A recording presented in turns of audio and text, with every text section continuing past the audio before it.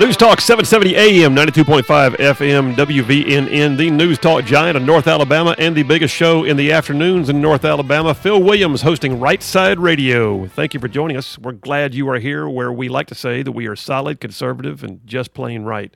Hey, listen, I gotta talk for a minute here real quickly about my friends over at Otter Creek Farm. I'm going to tell you about them often because it's so worth knowing. If you are into hunting quail and pheasant, wing shooting we call it, and you would like a place that is nearby, one of the best kept secrets in North Alabama is Otter Creek Farm. Go to their website, ottercreekfarmstead.com. They've got hundreds of manicured acres.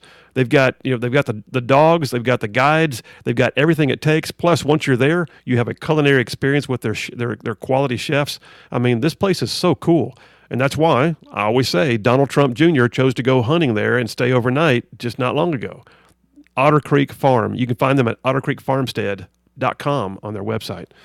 Hey, Copper, so I got to ask, did you have like a favorite toy when you were young? I'm putting you on the spot.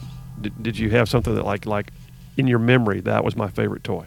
I had some model horses that I really liked. Oh, yeah. The model horses. That's good. All right. My lightsaber as well. Oh, your lightsaber. Now, so Yep. were you literally like playing lightsaber fights with brothers, sisters, friends? Absolutely. Man, yeah. I mean, when Star Wars came out, by the way, I'm old enough to remember Star Wars coming out, just so you know. Yeah, that old movie, Star Wars, I remember when it came out. But I had G.I. Joe. Maybe that was too predictable, but G.I. Joe was like the original G.I. Joe, by the way, the one that was like 12 inches tall. Had a string, had a dog tag that hung around his neck, and when you pulled the dog tag, his voice would go, "Let's take the hill, men," that kind of thing. So G.I. Joe, made by Hasbro. Hasbro. Wow. Have you heard the news about Hasbro today? No, I haven't. Yeah, so Hasbro, it came out, a Hasbro insider, somebody who works there, who, by the way, was willing to put his name on the line and say, "Yes, I work at Hasbro," literally came out and said that critical race theory is being taught to the staff at Hasbro by an organization, a nonprofit that calls itself The Conscious Kid. Okay, red flags immediately went up.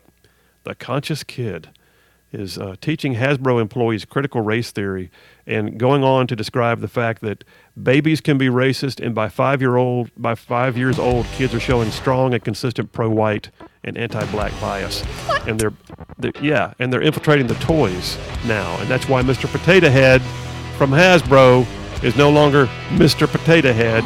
He's just a tater head. And it just stop. I mean, no.